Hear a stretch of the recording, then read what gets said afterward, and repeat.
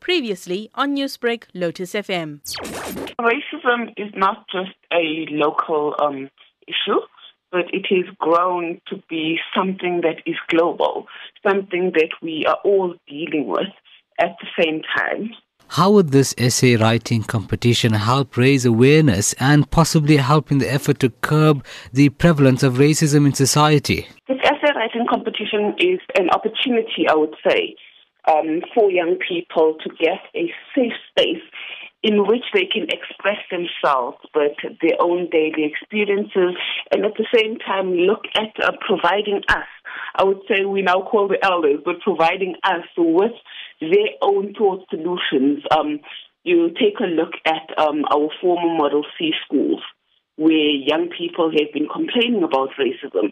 They've been saying that, there is systematic racism that exists within our institutions, and we need help.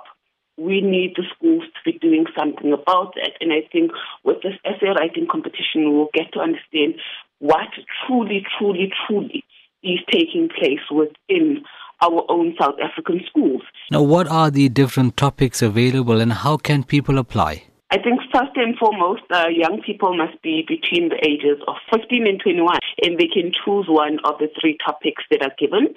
The first topic is time to put racism on a permanent lockdown. The second topic, racism, the greatest virus of our time. And the third topic, schools, places of racism without racists. And the essay must be between 1,000 words and a maximum of 1,400.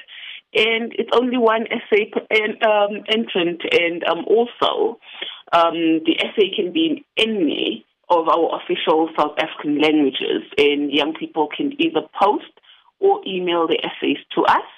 It's either they send the email to youth@kathradafoundation.org or they post it to P.O. Box 3240 Lenasia 1820. Newsbreak, Lotus FM, powered by SABC News.